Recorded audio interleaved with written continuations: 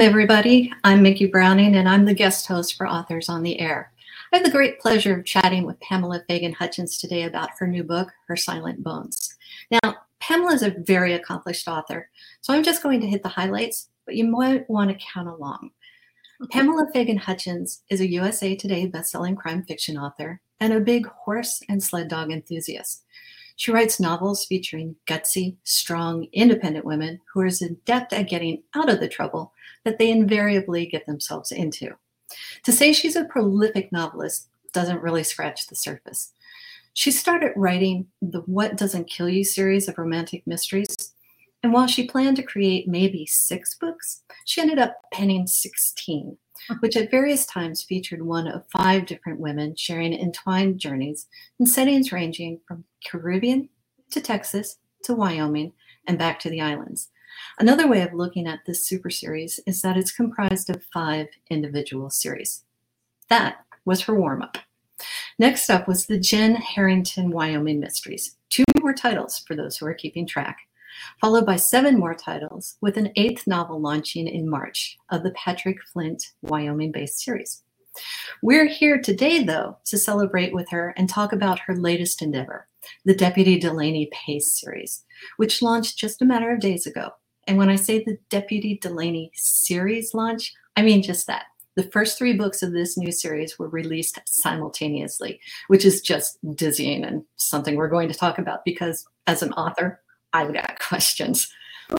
So what are we up to now? 28, 29, if you count the book on the horizon? And this isn't counting the prequels, short stories, children's books, and not to be left out, the podcast Crime and Wine Novelist Chats, which I know from personal experience is a hoot and a half. Pamela's racked up the awards too. Amazon Charts Top 25 bestseller, USA Today bestseller, the Silver Falchion for Best Adult Mystery winner. But what I find the most impressive, honestly, is that she has over 3 million books in the hands or ears of readers. And that's incredible, just like she is. Ladies and gents, Pamela Fagan Hutchins. Well, we're done. That's all I need. Bye. Oh, you do not get off that easily, Missy. I would never expect it from you. I'm a little terrified for you to interview me because you are, I tell you, incredible, badass woman, really quick. That would be Micki Browning. Why, thank you. This ought to be entertaining, if nothing else, at least for the 2 of us. Whether anybody else is entertained by it, secondary. Exactly. Well, let's get after it. Her Silent Bones is your reader's first introduction to Delaney Pace. Why don't you tell us a little bit about what her journey is going to be? Delaney is a wounded survivor. She watched her father be murdered when she was 11 years old before her eyes. After a year before her mother had abandoned her, she grew up in foster care because her extended family didn't want her.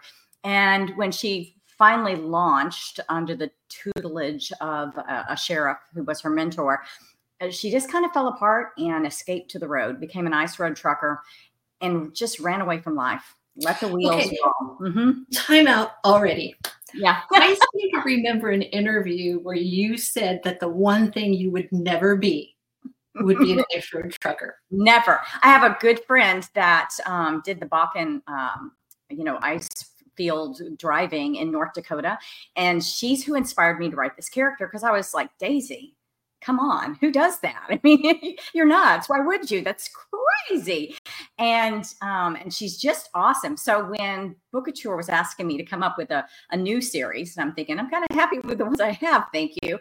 But I thought, okay, if we're going to do this, let's take a woman who has been running from her past only to have to crash bang right back into it, and have that past be not only all her wounds, but her attempts to escape them. And that'll give her extra special skills. So she's not just, big quotes here, just. You can tell my fake background when I do this and my fingers disappear. Woo, if anybody's watching. I love it.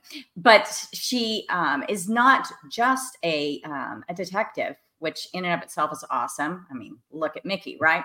But yeah, sorry, delving into Micki's past. Oh, please stop. No. But she is somebody that has great mechanical skills. She is really good in cold weather. She's physically strong. She's had to fight off men for various reasons her entire 10 years on the road. So she comes back bigger, better, stronger, faster than she was before, but no less wounded. And she comes back because she has her heartstrings tugged at. Her 11-year-old niece has been orphaned, and she can really relate to that. And she comes back to take care of her. So she hangs up her keys, puts her hat in her hand, and goes back to the sheriff and gets her old job back. And on the first day of the job, with her brand new partner, who, by the way, is like smoking hot. So that's a problem. But it's always nice to have a smoking hot partner. I married my smoking hot coworker. I understand how these things go, so I can't help but always throw that in. So she goes to work with this smoking hot coworker and from California, but we can forgive that. And they go up into the mountains for their first dead body, and it's someone that she recognizes. And this is not a spoiler. It's the launch of the book. It's her sister-in-law who was supposed to already be dead. That's why she's home, is to take care of her orphaned niece, only to discover, oh my gosh, how do I break this to this young girl? But her mom wasn't dead. Her mom was just gone. She'd been abandoned. It's interesting, though, that you give her a child to care for when she herself has these abandonment issues. Right. And how does that complicate her life? Complicates it a lot because on the one hand, she has been used to being independent. I have to be independent. I have to not need anybody. I have to be on my own. And yet what she always wanted was to be wanted. So she has to take the parts of herself that have learned to be a survivor and set them in the corner and say, sit down. We have a job to do, and I'm going to do the job that nobody did for me. But it turns out it's a really hard job, as most of us know. Kids are no picnic. Absolutely. They are not. I don't have any. So as I was reading this, I'm thinking, oh my gosh, what would I do? What would I do? And it's like, I don't know what I do. And be like, oh my gosh. Well, yeah. I do have to say something that I found not ironic, but prescient, that her last name is Pace, because that absolutely defined how quickly I had to read this book once I got it started. So I had the good fortune of already reading this. For those of you who have it already, you'll know what I'm talking about. For those of you who don't, go ahead and get it ordered, because you're going to find the same thing. Well, it was a natural name for me, because I felt it too. I mean, her life is all about, setting the pace, whether you're running from something or to something. And it just felt very right for her. And I hope the books are fast paced. I mean, the goal definitely is to throw life and crime and bad guys and people that are being victimized at her as hard and fast as we can go. And now let's see what you can do, girl. Well, you succeeded, and so does she. But I'm curious. She kind of jump ropes, she jumps back and forth over what most people would consider a line. Yeah, she what does. line won't she cross? Well, she has a sense of justice in herself. And I think that she does not have a lot of respect for other people's rules. She stays just enough on the right side of them that she's only spent a night or two in jail in her past. And so for her, the line is, am I doing what I believe in my heart is the right thing? And can I reconcile that with what I'm being asked and told to do somehow? And, I should have called you, but I called my friend, Travis Koltiska, who's police chief of our little town of Sheridan, Wyoming. And that's the valley into Sheridan behind me, the view from our front yard.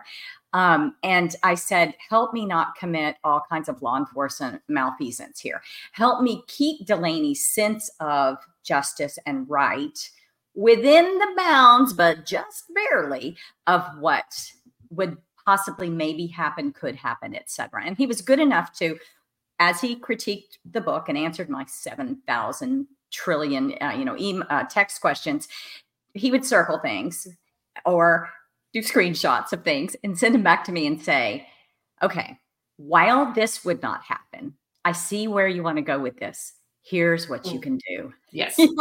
And that's the dream. That's the dream consultant, right? Is someone that doesn't say no. They say, okay, I see your enthusiasm here, and we'll harness that and take it in this direction. So any mistakes I made were mine, but he did help me skirt the edges. Excellent. Yeah. It's amazing with law enforcement.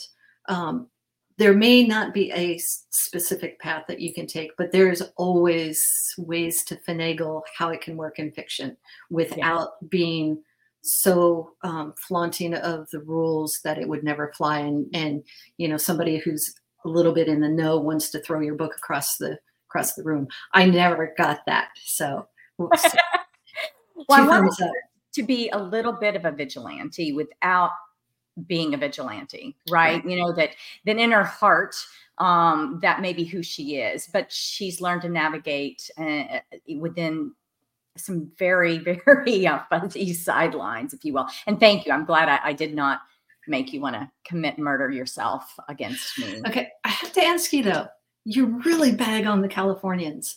I do. And I've got a little bit of a personal stake in there because I spent a lot of my childhood there. So I was thinking about you when I did it. I was like, that damn Micki. No, I have a lot of neighbors from California and Wyoming. And so I want to start by saying that the very best of California ends up in the Rocky Mountain West, right? Right. How'd I do there?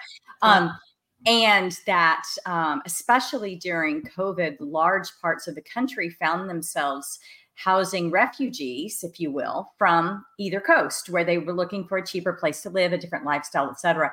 And that made a lot of us who were in places that we considered a sanctuary a little nervous. And that we have a problem occasionally in parts of Wyoming, at least, with people that are not from there. And I haven't spent my whole life in Wyoming. I spent some years as a child there. I've spent, 7 years as an adult there. But that people want to come to places they're not from, and their point of reference is wherever they came from. Right. And as much as they want to leave it, they can't help but bring who they are, which is partly a product of where they were, with them, and that can cause friction. And I have a particular neighbor down the hill that I can't wait to take a shot at, but I'm not going to say any more than that. And no, it isn't a neighbor on my street. If any of my neighbors are watching, this is a totally different neighbor than So let's face it, it's a rare character who successfully works alone. Yeah. And you have a new guy come into this equation. And that's who we're talking about. It's the steamy Leo Palmer, who is from California, who, has, that's 3 strikes right there. But you've got trust issues, and I can speak from experience. No one wants to work with the new guy until, they've got some time. Yeah. And experience. That's a little bit. Right. Yeah. And she's thrown in with the new guy, and she's supposedly the one with experience, but she's been gone. And they start with trust issues. The meet cute, if they will, is that he arrests her because she's playing vigilante. She's running after a bad guy before she's officially back on the job, and fails to identify herself appropriately as a law enforcement officer quickly enough for his satisfaction. Anyway, so she spends the first night after she's met him in jail until the sheriff brings her out. So they have a little friction. But I agree with you. It's very rare that you can write a character that does not have a supporting cast, if you will, of people that they bounce ideas off of, and that you're riding in the car. Who are you talking to? Yourself. I do that, but I didn't want Delaney to. And so I wanted it to be somebody that was her polar opposite, and that would contrast what I think is wonderful about her. Let me just take my friend Daisy that she's based on and tell you that Daisy is very feminine. She's beautiful. And you wouldn't look at her and go, that woman drives, a truck and kicks men's ass for a living. She's just capable of that. Right. And so I wanted to bring out Delaney's physical strengths and her femininity, and at the same time have that same kind of dichotomy be able to exist in Leo, but a different set of skills.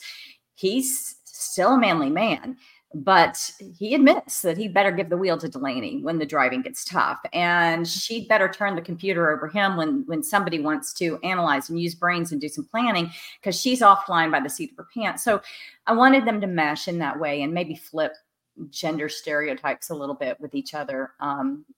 They're fun to put together. My editor said that someday that Delaney is going to eat Leo's lunch. But, we'll see. We'll see. We've got 2 more books to find that out. But before we run out of time, I want to get down into the nuts and bolts of this first book. You released your entire series at once. And when I said I've got questions, I mean, I seriously have questions for you. Like, how in the world did you do that? Well, when I first started with Bookouture, they said, would you be willing? And because I come from being the equivalent of vigilante, I guess, in the book world is indie, right? I've been that indie, rebel. I don't want to follow anybody's rules. And so when they said, would you be willing to try that? I thought, well, I'm coming to them because I'll just give a pitch for my publisher. They are fantastic with data. They're absolutely wonderful at selling books and at figuring out what it is that people, what makes them read, right? What makes them keep turning pages. And I wanted to work with that. And they said, let's do 3 at once. And I said, terrible idea. Okay. and so halfway through, I think more than once, I went to my editor and said, are we sure? How's this going for other people?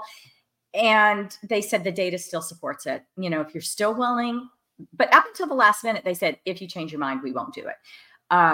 I felt like what it made me do is go all out on the launch. But I'll tell you that what it forced me into while I was writing was kind of a depression. It was like you didn't get that lift that you get at the end of a book because that's just 1/3. You're 1/3 of the way done now. Do another. I felt like I was writing Lord of the Rings or something, right? Because it felt like the world's longest book. And so I didn't get that emotional lift. Whammy. It was fine. But it also allowed me to be making changes in book 1 and book 2 when I'd finished book 3, going back and saying, okay, we need a tweak here. And here's the tweak, and it's going to make it all better.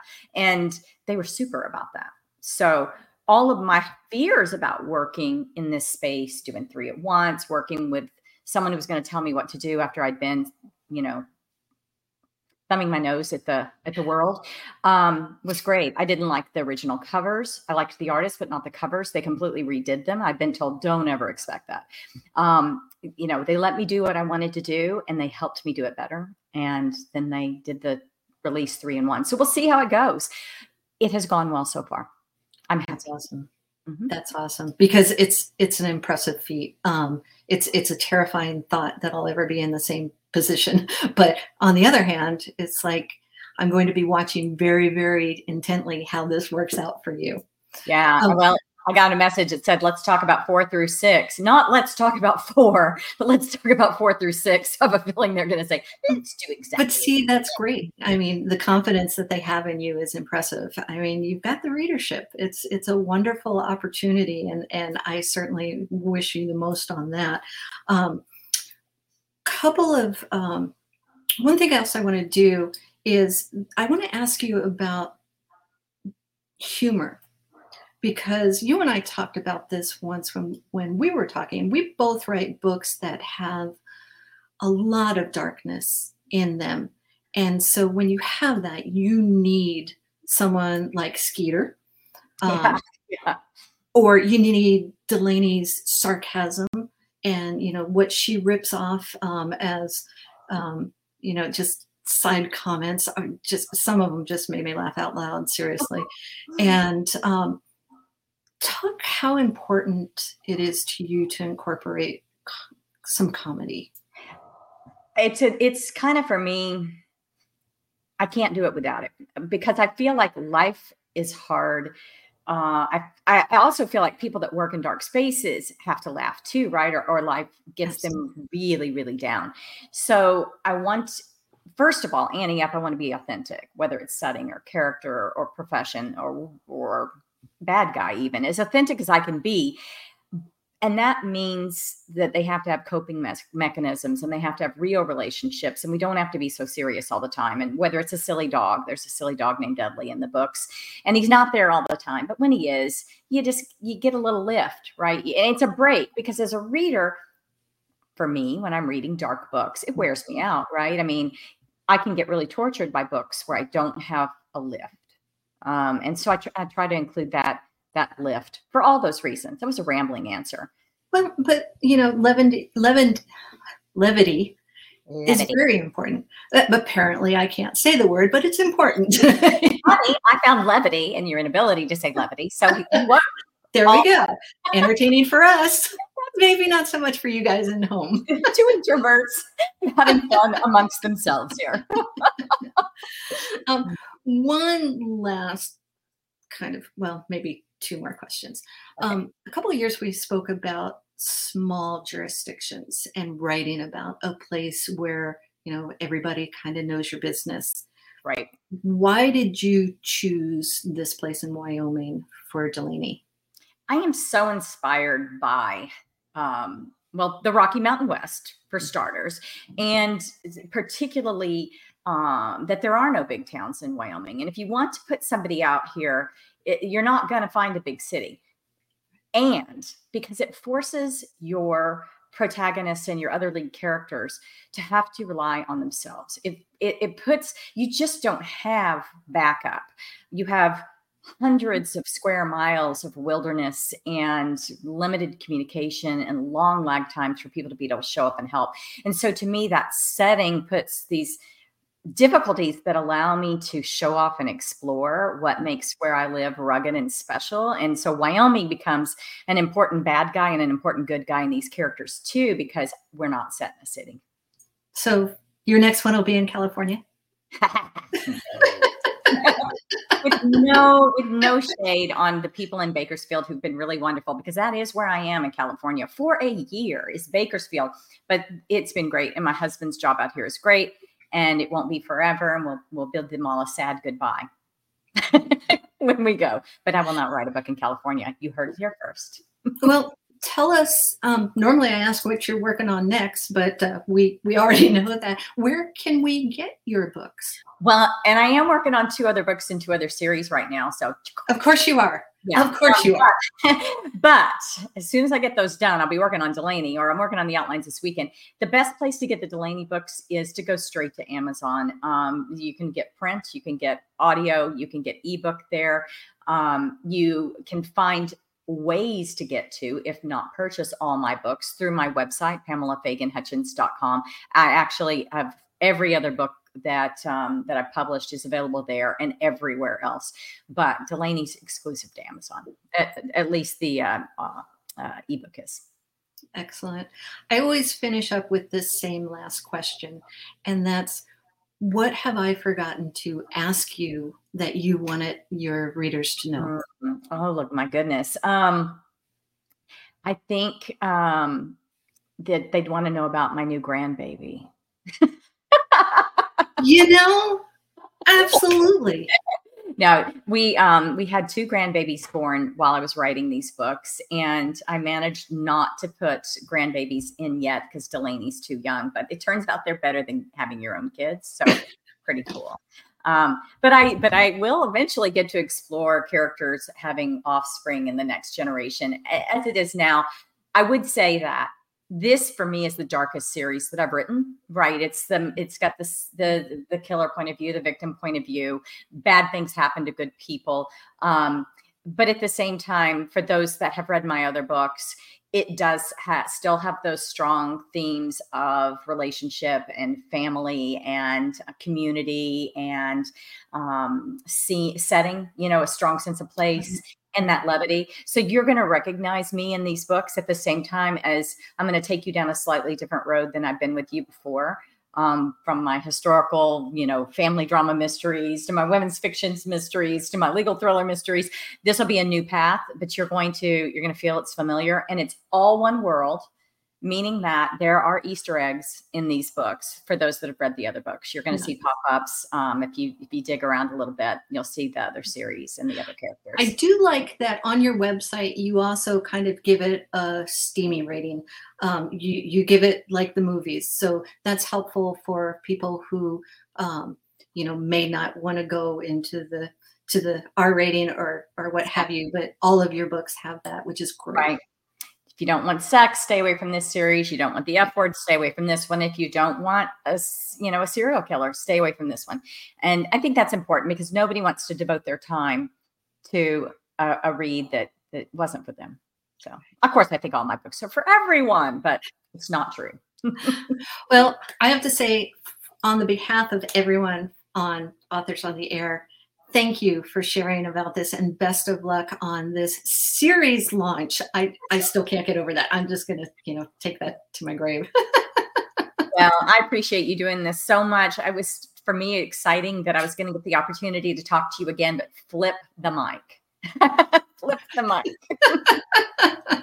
I went easy on you. You did. Over a drink, we'll go at it. Awesome. Let's do it.